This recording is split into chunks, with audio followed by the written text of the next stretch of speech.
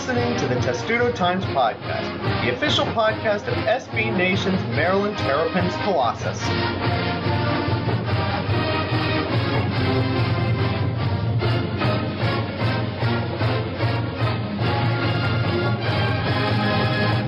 Episode 153 of the Testudo Times Podcast. I was thinking of a joke about the band Styx because the main topic of the show is Jalen Smith coming back to Maryland for his sophomore season, but I couldn't think of one because the only Styx song anyone knows is Renegade, and the second is Mr. Roboto, and the third song is You Shouldn't Know Any More Songs by Styx because they stink.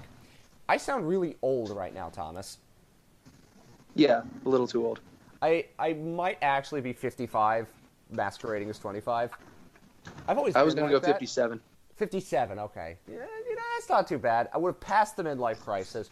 Probably would have made enough money to have a Porsche 911 by this point. And you know what? I'll take that. You would have been alive for multiple Mets World Series. At least one. And the other one, I wouldn't have been quite sentient enough to pay attention to it. Or close enough. This is true. But maybe not that terrible. But then I would have had to go through, the worst team money could buy and all sorts of other nonsense. So that still would have been pretty bad. Fair. I would have been paying attention to Maryland during many of their good times in sports too, so that wouldn't have been bad as well. Mm-hmm. Couldn't be too bad to be that old.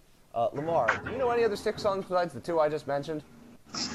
I barely knew the two you just mentioned, so the answer is no. You're in much better shape than the rest of us because Styx is garbage. Though if we're going to talk about music, and we're just coming off the Final Four, I need Old Town Road opinions. It's the best song released in the last month, or at least my favorite. Wait a minute. I don't want to overhype it, but it's a great song. I've listened to it way too many times. Well, I think we've all listened to it way too many times over the last 3 days. It's one of those that music lately feels like this competition of I'm not sure why this song makes me want to jump up and down, but it does. And Old Town Road just kind of won it. It's won that contest. Yeah, I don't think anyone's going to top it. Do you know what I can't even lie. There was a time I was listening to it walking down Knox Road on my way to work, and there was this really short, someone was walking towards me, and I was listening to it, and every part of me wanted to just kick him in the face and yell yeehaw and keep moving. God almighty. Do you know what my opinion on Old Town Road is? It's a song. I can't really say much more than that. I was not expecting you to have a better opinion of Old Town Road than Styx. Old Town Road is fine. It's a song that exists. Styx is garbage. Styx is universally regarded as one of the worst bands of the 70s. Old Town Road by default is going to be better. I just don't think of it anyway. I think it's a random song that mixes genres together and ends up being soupy mush. That's the best thing I could say. It's not bad, it's not good, it's a song that exists. Anyway. But it is good. That's undeniable. I'm not calling it bad. I don't really know what to describe it. After hearing it about 70 times, maybe that's burnout factor. Let's talk about what we were supposed to talk about, even though you come to this podcast for takes about Red Panda and Old Town Road. Jalen Smith is returning to Maryland for his sophomore season. This was expected. I don't think we expected the decision to come down this fashion this early. Yeah, agreed, especially with just the way the NBA draft process is playing out for a lot of kids. You can declare, you can even hire an agent, and that doesn't hurt your eligibility. And I have been under the impression for a while that you can only enter 2 drafts, and I don't think that's the case anymore. So it's a little bit of a surprise to see that Jalen Smith didn't even test the waters. But I think, if he just felt like he wasn't ready and he definitely wanted to come back, then it's totally reasonable to not want that kind of hanging over your head. Jalen Smith reads his Twitter mentions pretty clearly. He quote tweets a lot of it. And it just would have been a lot of speculation. It would have been a lot of sort of uncertainty just about his future and about all of that. And I think he wanted to put that to bed. And he did. And it's certainly something that all Maryland fans are cool with. So there you go. I think that there's something in this, Lamar, that's fascinating because obviously they get feedback from NBA people. It's obviously they're not going to get off from that. And Jalen Smith had his flashes. We talked about it a lot. When Jalen Smith was really good, Maryland was really good. But when he was bad, he sometimes looked out of place. And I don't think going to the combine would have changed that. The rules keep changing. As I said, I thought you could only hire an agent twice. I think it was Justin mentioned that in the previous show. Well, go to the combine twice, then once you went the second time, you had to hire an agent and declare. I don't know what the rules are anymore, but for Jalen Smith, I think he kind of knew if he took the Bruno Fernando track, it might be better for him. But it does surprise me that we don't have to go through the whole song and dance in May about him going to the combine, because there are a lot of players who I would say are arguably worse NBA prospects, in my very uneducated opinion, who are declaring for the draft and he didn't. It's a really interesting dynamic that has developed here. Yeah, and it's a thing where, like, he definitely knows himself better than we do, but also he must have been seeing some of the same things we are all reading. We're all seeing that, like, everyone believes he's a better prospect for the 2019-2020 draft, and he came into the season as, like, a potential lottery pick or, like, in the first round if he, like, showed out. And he was up and down. He was inconsistent. But, like, towards the end, we saw him start to tap into that potential. And another year is going to do him really well. Another year in the weight program. Like, we started to see towards the end of the season some of the payoffs of those weight programs, those extra sessions and things like that. So another summer to just, like, go hard in the off season is good for him. And yeah, the way this is played out, where everyone's declaring for the draft, bro, because there's no real downside to it, except that everyone's declaring for the draft. So I'm also a little surprised he didn't go through the process, but also this was the outcome everyone expected. So not too surprised, just that we don't have to deal with all the speculation. It is so funny, Thomas, because it is literally like everyone's declaring for the draft. It's not even like, you know, Zion's and the John Morants. It's like Jared Harper and some players who are like, wait a minute, you? Really? You think you can make it into the draft? It's really confusing. And Jalen Smith, I think, he would have been drafted, but, I mean, obviously he wouldn't have been going where he would have wanted to go and where he thought he could at the start of the year. That dynamic is really fascinating, because if you look at Jalen Smith and the raw tools, that NBA profile is a lot better than some of the guys who did declare for the draft. But, I mean, for Maryland fans, it's just good to not have to worry about the speculation, and you can now project what this Maryland team is going to be like in many ways with him back now, instead of having to speculate about that. And we're going to get into that in a second. This Maryland team's ceiling's pretty high, and with Jalen Smith back, it's higher than even you would have imagined. Yeah, and that's even with Bruno Fernando still expected to leave. He hasn't announced anything. And if he, for whatever reason, comes back, not only does Maryland return basically everything, it's all full of scholarships. So, like, the roster is basically set. And even with most people assuming Fernando's going to leave, Maryland is pretty high up on a lot of these way too early top 25s. I've seen them somewhere they're in the top 10.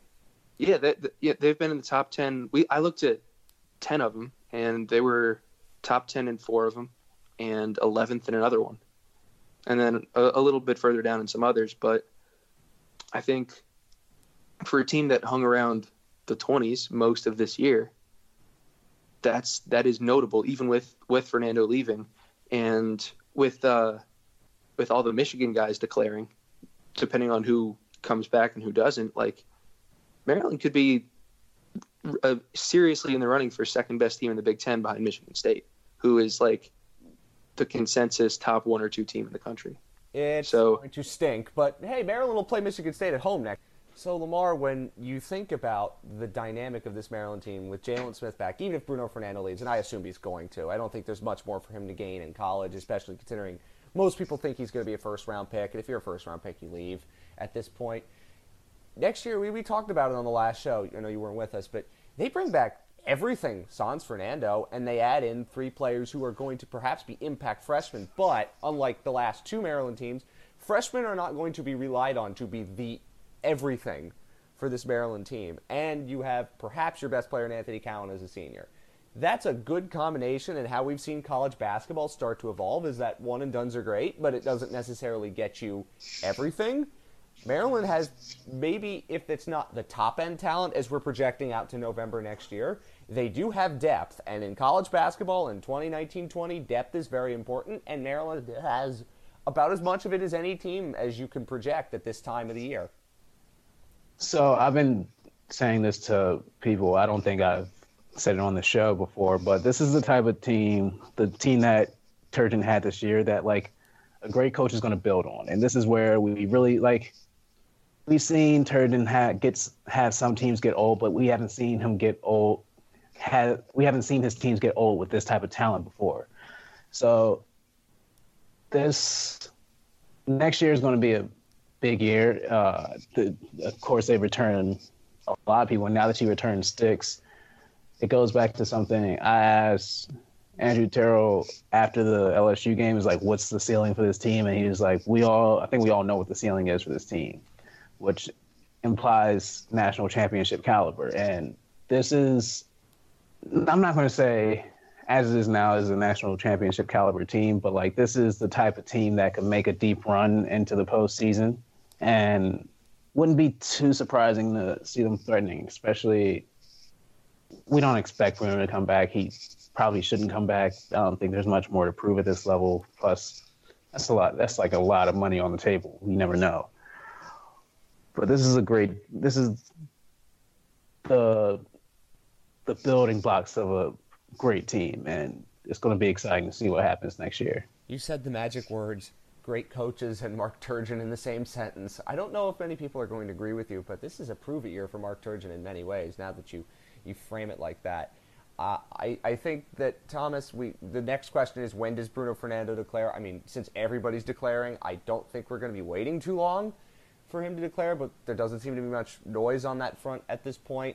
I don't know if that's a good thing or a bad thing, but again, we all think he's going to go to the draft, hire an agent, and that's the end of that. But do you have a timeline on that? Not really. I mean, I expected something within this week or next week, probably, just because this is the time where pretty much everyone's, set to go, and even unless Maryland fills the scholarship, I think the door will be somewhat open for him to return, just the way that the draft rules are set up. But yeah, like I still expect him gone.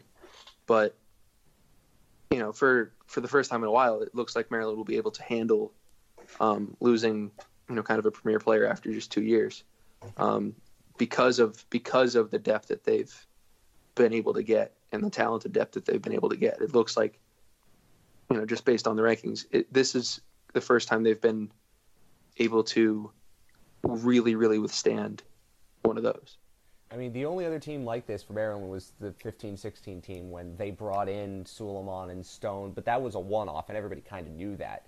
Next year might be a one-off, but some of the players are still going to be sophomores, so it's not as if a lot of this talent is going anywhere. It's not exactly, the crazy one-and-dones, of the big blue bloods. It's a really interesting dynamic that's setting up for this Maryland team, and optimism is not something you usually see heading into a Maryland season. Yeah, the whole trick with sort of roster building in college basketball is to recruit really talented players who will also be around for a while. And to me, the team that's figured this out better than anyone is Villanova, and that's why they've won 2 national titles in the last 4 years now. Also argue Virginia too. Virginia now, they're in the last couple years they've gotten if you just top 100 recruits. Computer, I'm sorry, but we had to say it. Yeah, I mean, Virginia's an example of that. Michigan State, I mean, they've been an interesting mix because they've recruited 3-star kids and turned them into really good players, and they've recruited one-and-dones or two-and-dones. But I think I look at Villanova as a really good example, and just in terms of recruits they bring in, Maryland in the last few cycles hasn't been that far behind. There is an obvious difference between Mark Turgeon and Jay Wright, and Mark Turgeon Maryland's also had talk about lawn care. Yeah, and Maryland has also just had a little bit worse luck with guys having their stock get high before they become really good college players. It looks like he's finally getting that chance to bring in 4-star talent and develop it. Guys like Cowan and Morcell and Ayala and even Wiggins, Jalen Smith going to be returning for a second year. That's really a coach's dream. And now you have to take advantage of it. And most Maryland fans, I don't think, are very, high on Turgeon. But maybe this year will change that, and there's a long way to go. And, of course, stay tuned to everything Testudo Times for news on Bruno Fernando and everything else. I would imagine they'll fill that scholarship spot with, a walk-on or something like that, or upgrading somebody. I don't think they need much more. They've got plenty of depth, and I still would consider there might be some room for some back end of the roster players to leave. We do want to end this little basketball segment on congratulating Rod in the Testudo Times Bracket Challenge of 155 members with a great name, Ricky Lingo Hands Out the Window. That is an amazing name, and I'm sad I didn't think of it. He won with 140 points, picking the national championship game of Virginia, and he had Michigan State, but it was Texas Tech. He still ended up doing really well because he got 3 of the 4 Final Four. I completely collapsed on the second weekend, just lost everybody. My Final Four was Michigan, Tennessee, and Kentucky, and it all went very badly. After picking the national champion right the last 2 years, you know what? I'm not going to complain. It happens. I finished 50th out of everybody. I don't know where the rest of you guys finished. I actually looked it up. I was 124th. The only Final Four team I actually got right was Texas Tech, and I had them losing to Michigan State. No, I had them losing to Duke. So wait, I finished higher than you, and I didn't get any Final Four teams right. I was finished 114th. I was terrible. It was rough. Double-digit 14th, folks. Yeah. UVA. So the top 17 finishers all picked Virginia, and I was 14th out of that. So I didn't pick a lot of first or second round games really well, but I had all my Final Four teams into the Elite Eight, and somehow only got Virginia in, but they won it all. And so I won my family pool and a couple small friend group pools out of it. Well, there you go. I mean, last year I finished second out of everybody. It's the first time I've picked a champion since UNC, the Tyler Hansbrough year. Was that 2009? Yeah. Because until recently, that was the only one that I got right. And then I got UNC in 17, and last year I got Nova. So last year I got lucky because I had Nova in Michigan. But this year I kind of rode that a little bit too high. But, such is the way it goes with brackets. Some years you do well, and some years you completely flame out and you lose money, and I've lost a lot of money. And now I present to you the Testudo Times Stanley Cup Playoff Bracket Challenge. No, I'm kidding. You don't have to do that. I wouldn't subject you to any of that nonsense because it's a lot stupider. And the playoff format for the NHL shouldn't be like that, but it is. We'll leave that to March Madness, the NHL trying to ape something that can't be theirs. Anyway, we now will focus on football. Some football news, some negative news, Thomas. I'm sorry for forgetting who Antron Richardson was because you had to remind me of that yesterday. We were trying to set up this podcast. Tore his ACL, probably out for the year. It's not just quarterbacks that happens. It's Maryland. Is there any other football news of note that we should get to besides that? Yeah, so just a little more on Richardson. He was someone I'm not entirely sure if he was really in line to start this year. The safety group at Maryland it's pretty loaded with talent, although there isn't a ton of starting experience. It's a few, high 3, low 4-star recruits who have been backups the last couple of years. Antwan Richardson got a chance to start 10 games last year. So he was at least in line to be one of the starters. I think Antoine Brooks is going to start at safety this year, so he's in all certainty going to take one of those spots. Richardson, he would have been, some experienced competition for that, and he was a leader in that group. He was a rising senior. So Maryland, just talent-wise, will be able to overcome this most likely, but, being able to losing Richardson does hurt from leadership standpoint as well, although it's not like he's leaving the program. He won't be able to be as much a part of things while he rehabs. The other really interesting football thing from since we've done the last podcast is they moved Austin Fontaine over. He was a 4-star defensive tackle in the 2018 class. He was the second highest rated recruit in that class behind Jalen Duncan. And now, just for the spring, because T.J. Bradley got hurt, one of the backup tackles, they moved Fontaine in. They're actually putting him at guard. He played both ways in high school. And what someone told me was that he is a really good defensive tackle, but he's a really, really good guard.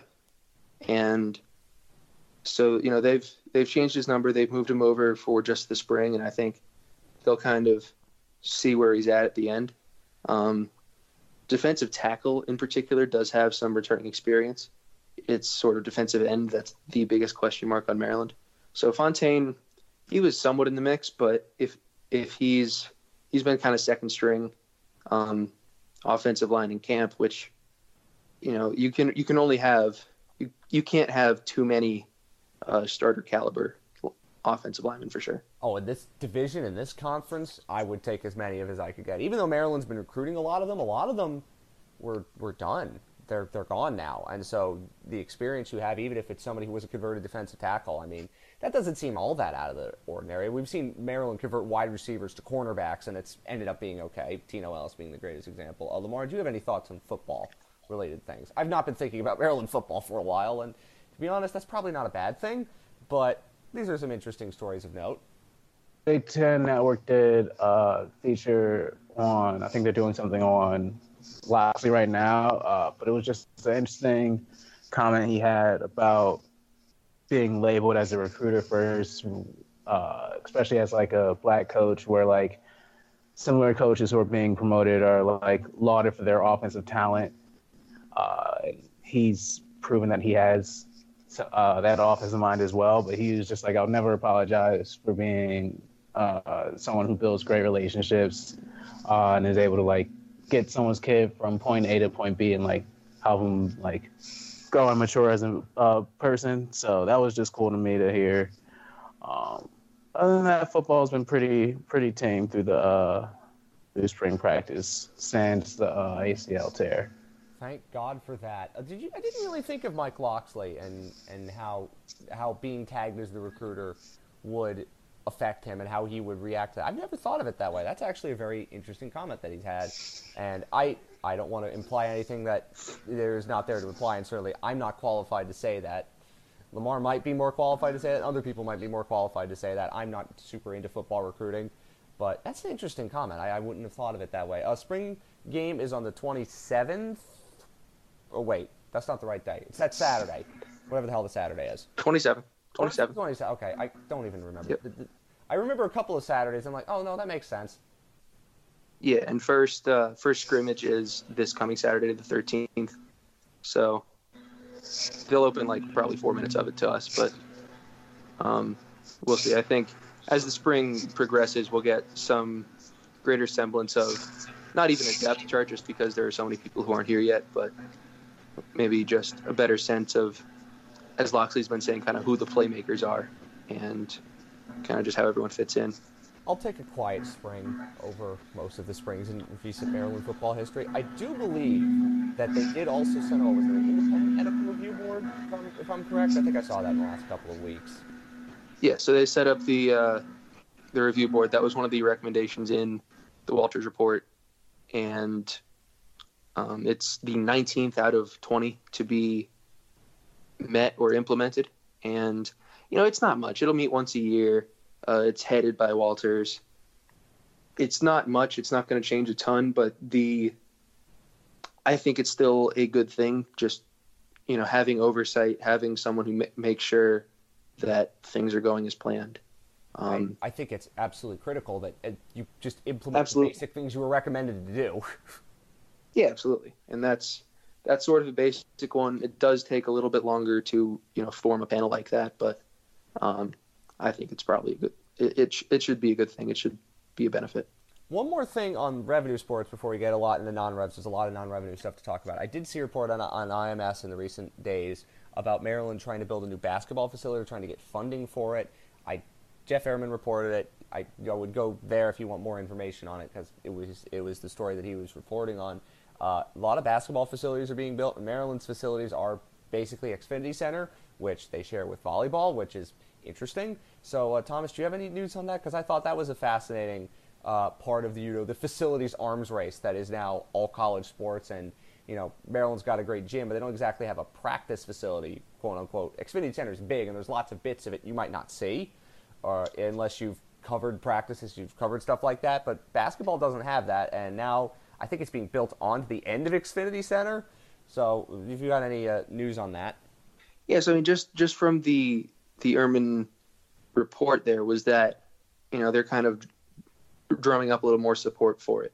And it's getting to the point where there might be enough money coming in that it starts moving.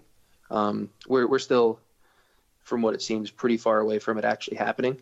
But it's certainly something worth keeping an eye on. I mean, Xfinity Center is a good arena and a good facility, but again, it is shared by a lot of Maryland teams. And it would definitely be helpful for Maryland basketball to have its own thing. It wouldn't be cheap, obviously, and it wouldn't be easiest because, where would you put it? What would you have to take away? There's not a ton of just open space around Xfinity. It's a parking lot. The softball fields are there. Intramural fields are there. So you would have to figure something out. It's a long way away from actually happening if it does happen, but it's something that, was brought up there and worth keeping an eye on down the road. Well, because everybody has a facility now. Yeah, I mean, some places just have the space for it, and I think Maryland, to me, it has seemed like they use the space they have well. Not everyone has a ton of space, but it couldn't hurt. And I think the question that Jeff brought up is the fundraising, because they're still trying to, deal with what's happened with Cole, and, the atmosphere around the athletic department still is, I would say, not great. So fundraising is going to be something that could be tricky. But, Damon Evans is a fundraiser, and I'm pretty sure if Maryland plays to their capability next year, I think the fundraising for that would go a lot better. But the fundraising, according to Airman, reached the point where you now are starting to hear about it a little bit. And that's interesting. So, very, very interesting reporting that's going on about facilities. And if you want to talk about facilities being, the next market inefficiency or whatever the hell you want to call it in college basketball, that's going on. And also, of course, there's the talk that I just saw a little bit earlier today about the one and done negotiations to end that pretty soon. I think it's safe to say that's going to end, and maybe it suits Maryland, but it's going to obviously change college basketball. Not many players are going to go straight from high school to the NBA, but there will be a few. And so that's obviously a fascinating debate that's going on. So that is the revenue sports talk. And now I go to Thomas to talk about ice cream, because that's where we get to with Cathy Reese. And I would like you to talk about ice cream first, because obviously when a coach gets ice cream named after them. Yeah, so I would like to talk about Cathy Reese and the winning first. Last week, it's just been a busy week for Cathy Reese. Last week, she became Maryland's all-time winningest women's lacrosse coach, passing her predecessor and her college coach, Cindy Timchall. Cathy Reese has done this with winning 93% of her games. She is 262-21 at Maryland right now. Utterly ridiculous. It is unreal. She has lost 21 games, and this is her 12th season. I can't even think about what it takes to be at 93%. And she's only had one completely undefeated season. So, that's a lot of one-loss years, a couple of two-loss years. Yeah, it's been unreal. And last week, they just kind of destroyed two more top 10 teams, including previously undefeated Michigan, who was ranked 7th. So, their schedule hasn't been the best, but Maryland beat them 14-3, beat them in all facets. And Megan Taylor, who's as good at playing goalie as anyone is at anything right now, just in college sports. She's now saved well over 60% of her shots this year. She saved 10 of 13 in that game. She's now won 6 straight Big Ten Defensive Players of the Week, and I don't know what I was doing 6 weeks ago. It's been that long. Let's see. 6 weeks ago would have been last week of February. End of February, yeah. So we were all bemoaning the terribleness of losing to Penn State, and I was making great assumptions of the trade deadline in the NHL, I think. Yeah, something like that. I think that makes sense. But gee, that's. But then, just to continue a busy week, she got an ice cream flavor. And once you get, you've made it at Maryland when you get your own ice cream flavor. Yeah, this is always fun. Her last name is Reese, so I'm stunned it took this long. It's just it's a beautiful flavor because it's Reese's Cups and Reese's Pieces, and a little chocolate swirl, and on top of vanilla ice cream. It is fantastic. I do not eat chocolate anything. There's another hot take for you, ladies and gentlemen. So I'll let Thomas eat that for me. That is a hot take, Yeah, because it's rivaling. I would say that it rivals Brenda Freeze's for top coach ice cream. I don't remember most So, of them. as someone allergic to peanuts, I'm gonna have to stay away from that one. But that's a very winning flavor, I'd have to say. And not eating chocolate should be a sin. Oh, Matt, it's incredibly healthy for me. If I added chocolate No. to my diet, I would not be in the shape I'm in, which is to say I'm not in very good shape at all. So there you go. There you have it. Lifestyle choice. I got into the gym one time last night for the Listen, first time in like I a have a year. pair of- So, like, changes. I have a pair of 15-pound weights that I lift every day, and it's not exactly scientific what I do, but it's not like I'm going to the gym every day and working out like a crazy person, which I do have people I know that do. And because I don't exactly have a great diet, eating chocolate wouldn't help. So there you go. You have now heard my opinions today on Sticks, Old Town Road, and chocolate. Congratulations. That's what you come to the Maryland websites and Testudo Times podcast for. My takes on things you don't care about, nor should you. Anyway, is there any... I mean, women's lacrosse at this point, they're going to run the table until we get to the tournament, and they're going to be the definitive clear favorites, even though there are a lot of other good teams, and women's lacrosse, Thomas, is improving in a major way across And that's the the thing board. is, they're not the clear favorite is the whole thing, How because are the they other not undefeated at this team, point? the other undefeated team is the team that beat them in the Final Four last year and returns everyone. Returns even more, because it's Boston College, who Maryland beat in the title game 2 years ago, made the title game last year and lost again, and returns everyone from like the top 4 players from both of those teams, including the player who dominated Maryland in that game, didn't play last year so she could play hockey, and this year is back and dominating. So Maryland, Boston College on Memorial Day Sunday is what you're telling me. Like, it's very much looking that way. Something will probably happen because it's sports, but that would be quite something. I mean, I have been around some of the high school. I've done some calling some high school tournament games, and that's the talk that you hear. I heard it last year about BC. I heard it. You hear about Maryland, obviously, every year. That seems like what it's going to be like, and if it is, that could be one of the best women's lacrosse title games ever. You get two just dominant programs going up against one another, and after having played each other at the highest possible level the last couple of years, it could happen again. Seems like a good idea. Seems like, well, a good idea. As in, if you're neutral, it'll be fun. Maybe. Yeah, Maryland. I mean, these last few years, like they played Northwestern 3 years in a row in the tournament. It feels like they've played North Carolina in every tournament, and then Boston College the last couple of years. It always seems to happen that way. So that's the women's lacrosse. They continue to be dominant and yet still aren't the favorites. That's weird because normally if I would say they're co-favorites, really. But even then, it's like you're thinking about Maryland women's lacrosse history. If they're not the favorites, something crazy's happening because they've been like the dominant program forever, and now they've got company. That's only good for the sport, obviously. But it's going to be fascinating to see that play out. And then men's lacrosse, I really shouldn't have bad talked Penn State because then Maryland lost to them. But Maryland is still obviously pretty good. They beat Michigan, and Michigan's not a bad team either. It means that Maryland's got competition. They're still probably a Memorial Day weekend team. They always are. I can't imagine them not being. But against Penn State, they dug themselves a giant hole and couldn't get out of it, even though they made that game close. Michigan, they won. It was a reasonably close game, I seem to think. Maryland's still pretty good, but they too have competition. Yeah, I mean they're not a completely perfect team as we saw, but I don't think there is a perfect team in college lacrosse right now. A lot of people thought Yale was one at the start of the year, and then they lost, and a lot of number one teams have gone down. Penn State kind of made a real statement with beating Maryland, and going into College Park taking an 8-1 lead.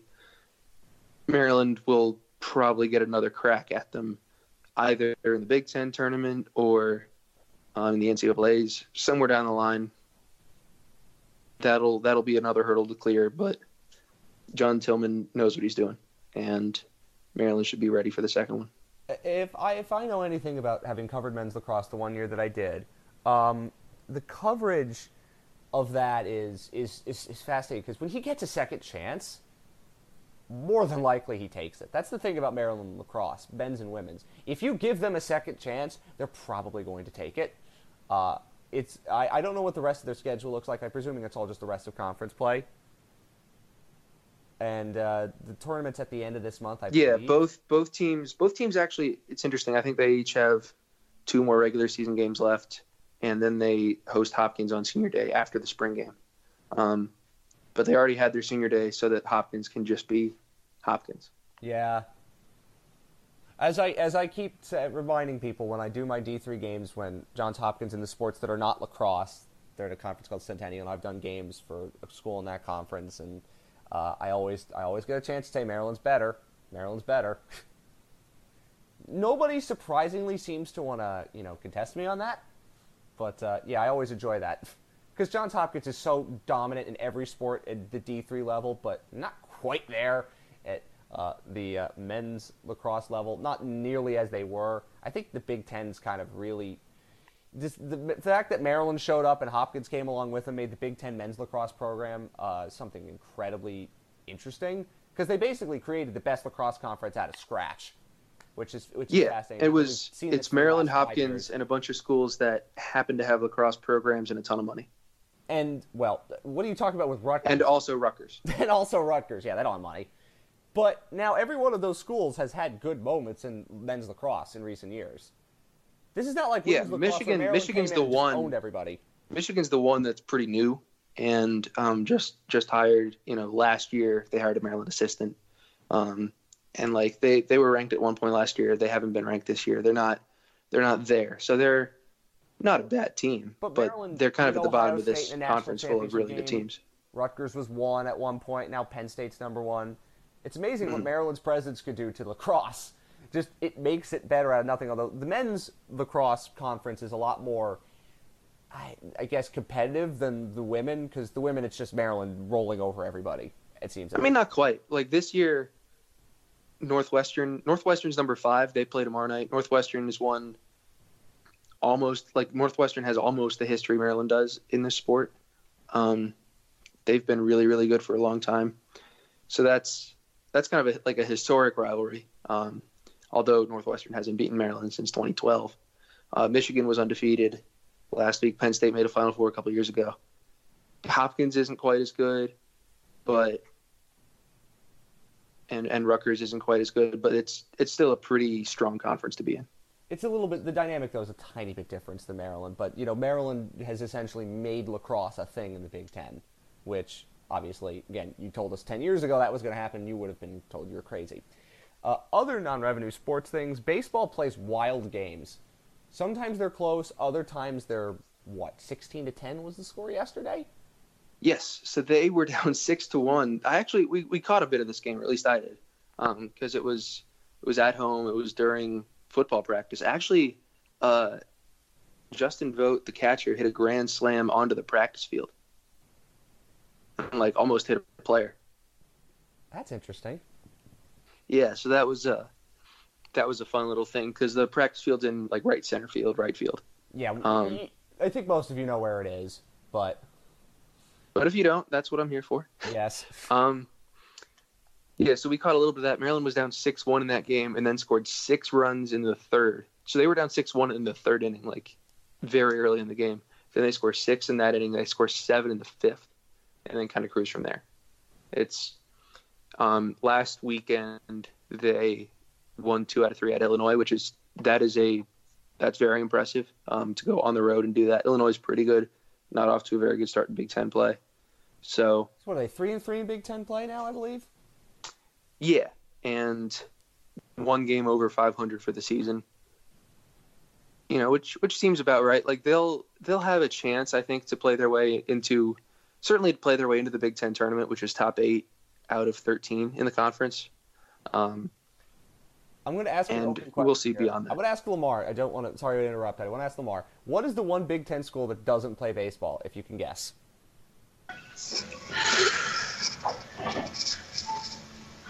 I'm going to say Rutgers, but I don't know. It is not Rutgers. What's your second guess? I know Indiana plays. Hold on. Let me go through it in my head.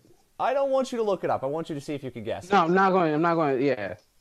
I know Thomas knows the answer, but I want to see if you can guess this because I want to bring you in on these non-rev discussions, but we normally can't.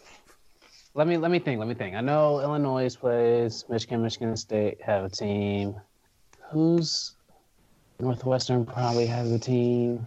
What, sir, is your final answer? Final answer. Final guess is Penn State. Penn State. No, the answer is Wisconsin.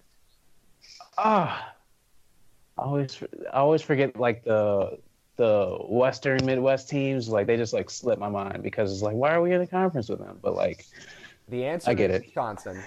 I knew, Thomas, you knew that. That's why I wanted to bring in Lamar for that.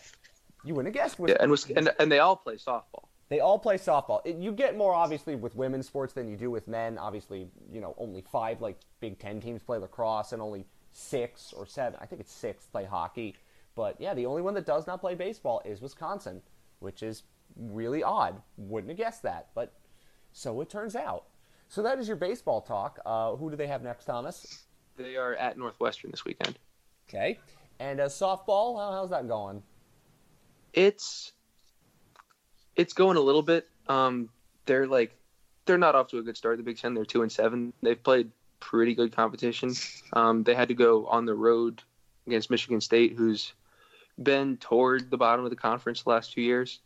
And that was a series where Maryland hit well but didn't pitch well. In other series, they've pitched well but didn't hit well.